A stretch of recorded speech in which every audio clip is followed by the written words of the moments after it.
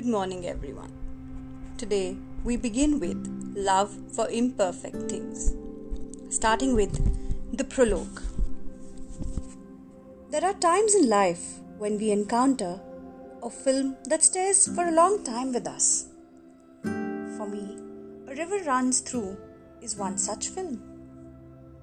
Set in the first half of the 20th century and with the beautiful scenery of Montana for a backdrop, it tells the story of the McLean family for whom fishing is just as important as religion. The father is a Presbyterian minister with two sons. The elder son, Norman, lives a respectable life and becomes a university professor. The younger son comes to lead a life of debauchery while working as a journalist for a local paper. His gambling habit gets him into great debt, and in the end, he is beaten to death in an alley. The father, consumed by his deep sense of loss, speaks to his congregation during Sunday service with restrained emotion, revealing his love for his son. We can love completely even without complete understanding. It was difficult for the father to understand why his son Paul had to live a life of dissipation. However, that didn't stop him from loving him. Because to him, love transcends human understanding.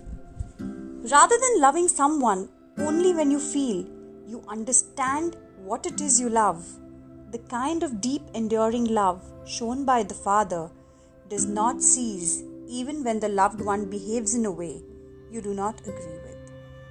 In the depths of the heart, love is always flowing like a river.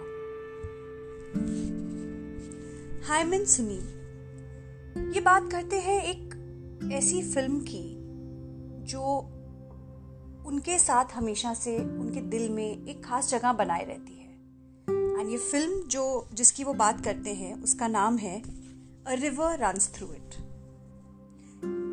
ये एक ऐसी film है जो एक family के ऊपर based है और जो फादर है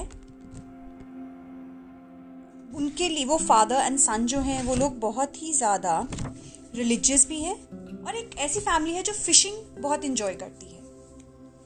उनके दो बेटे हैं। तो जो बड़ा बेटा है उसने अपनी शादी करी and he is quite successful in his life as a professor, but the younger one उसने कुछ भी अच्छा नहीं किया। उसने गैम्बलिंग करी, डेट्स बढ़ाए, फिर उसको मार भी डाला गया मारपीट के लोगों ने। And yet the father always loved him. उसके फादर ने उससे कभी भी कम प्यार नहीं किया क्योंकि वो फादर अपने बेटे से प्यार करता था, उसकी हैबिट से नहीं, उसकी आदतों से नहीं। तो जब हम किसी से प्यार करते हैं सिर्फ क्योंकि वो है, बिना ये सोचे उसकी आदतें क्या है, उसके बात करने का तरीका क्या है, उसकी सोच क्या है, तब हम वाकई में सबसे प्यार करते हैं। और तब हमारा जो एक लव होता है ना, दैट ट्रांसेंड्स, यानी कि इट इज बियॉन्ड अंडरस्टैंडिंग। और जो ये लव है ना, which is beyond human understanding, वो हमारे दिल में ऐसा खो जाता है कि हमें अच्छा बुरा नहीं दिखता, हमें सिर्फ वो इंसान दिखता है, वो आत्मा दिखती है। When we examine our lives, we see many perfect things, like motes of dust on an old mirror. There are all kinds of things that leave us feeling dissatisfied and unhappy. Our words are often different from our actions. Our relationships are strained by our mistakes. Our best laid plans for the future go awry. On top of that, in the course of our lives, we inflict various wounds on others, intentionally or unintentionally, causing us to feel guilt and regret. और फिर भी जब हम अपनी जिंदगी को examine करते हैं तो हम उसमें सिर्फ इम्परफेक्शन ही तो देखते हैं, परफेक्शन तो हमें याद ही नहीं होता। और जितनी बार हम ये इम्परफेक्शन देखते हैं, it leaves us dissatisfied and unhappy. हमारे वर्ड्स हमारे एक्शंस से फ़र्क होते हैं। जो हमारे अंदर होता है वो हमारे बाहर के बिहेवियर से ऑपोजिट होता है। हमारे रिश्तों में बहुत बड़ी दरारें होती हैं। Why is that so? Because हम सिर्फ इम्परफेक्शन देखते हैं। वाई इज इट कि हमारे fully planned directed planned scripted programs खराब हो जाते हैं, फ्यूचर प्लानिंग खराब हो जाती है। फिर इतना ही नहीं, हम अपनी जिंदगी में हर अपने से प्यार करने वाले की लाइफ में कुछ ना कुछ हर्ट, पेन या चोट जरूर देते हैं और फिर उसके लिए भी हम गिल्टी फील करते हैं। लेकिन is this just about us और is it only within us? क्या ये सिर्फ हमारे लिए ही सच है? But it's the same when we look at our friends and families. ये सेम ही हमारे फ्रेंड्स एंड फैमिलीज में है। जो बच्चा अपने पेरेंट्स की नहीं सुनता, the parents don't want to understand him. The child who doesn't listen to what his parents tell him. Your own parents who don't understand you. Your spouse who is not behaving reasonably. Close friends with bad health habits make you worry about their well-being. Every morning when we watch the news, हम देखते हैं कि दुनिया में फिर fighting, wars, accidents, discord, rape, murders, यही सब है। It seems as though it will never end. और ऐसा लगता है कि इसकी कोई एंड होगी ही नहीं।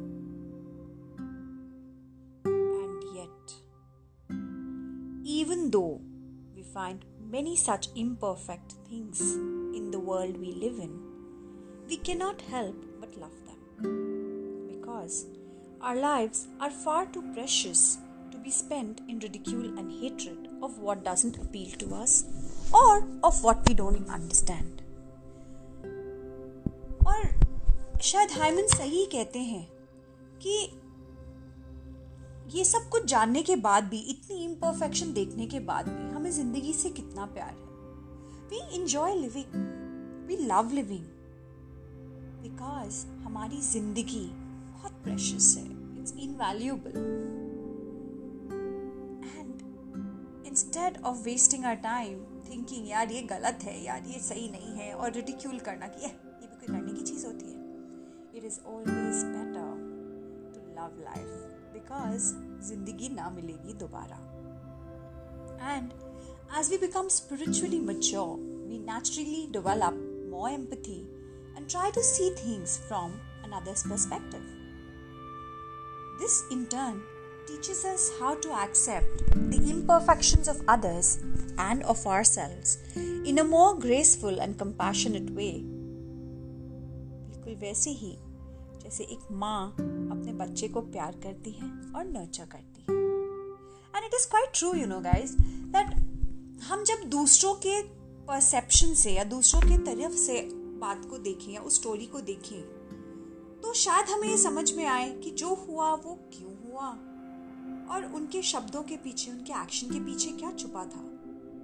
And it is at that time हम ये समझ पाएंगे कि हम उनके डिसीजन या उनकी इम्परफेक्शन को कैसे एक्सेप्ट करें। हमें ये भी सीखने को मिलेगा how to be more graceful, loving, accepting and compassionate.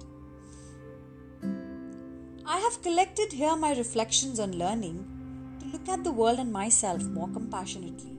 I have been inspired by people who have shared with me their life stories and questions. During my public talks or on social media, they have opened my heart and deepened my wisdom. I pray that this book can be friendly for you in a moment of despair and bring you peace in times of difficulty. Hyman Saneem. Hyman इस prologue के end पे सिर्फ एक छोटी सी चीज़ कहते हैं कि इस बुक में जो भी उन्होंने लिखा है वो उनके रिफ्लेक्शंस हैं अपनी दुनिया को लेकर और अपनी ज़िंदगी को लेकर, जिन रिफ्लेक्शंस ने उन्हें और कंपैशनेट बनाया। उनकी लाइफ में ऐसी बहुत से इंस्पायरिंग लोग, इंस्टेंसेस, सर्कमस्टांसेस, सिचुएशंस आए हैं जिनकी वजह से आज वो वहाँ पहुँचे हैं जहाँ पे हैं, और वो ये उम्मीद करते हैं that for each one of us ये बुक एक दिए की तरह बनेगी हमारे उस समय के अंधकार में जब हमें कुछ अच्छा नहीं दिखता और हम सैडनेस, डिस्पेयर और डिफ़िकल्टी में घिरे हैं।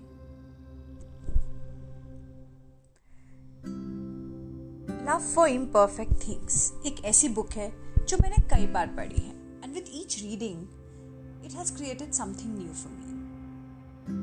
The biggest thing that this book will teach you is only one thing.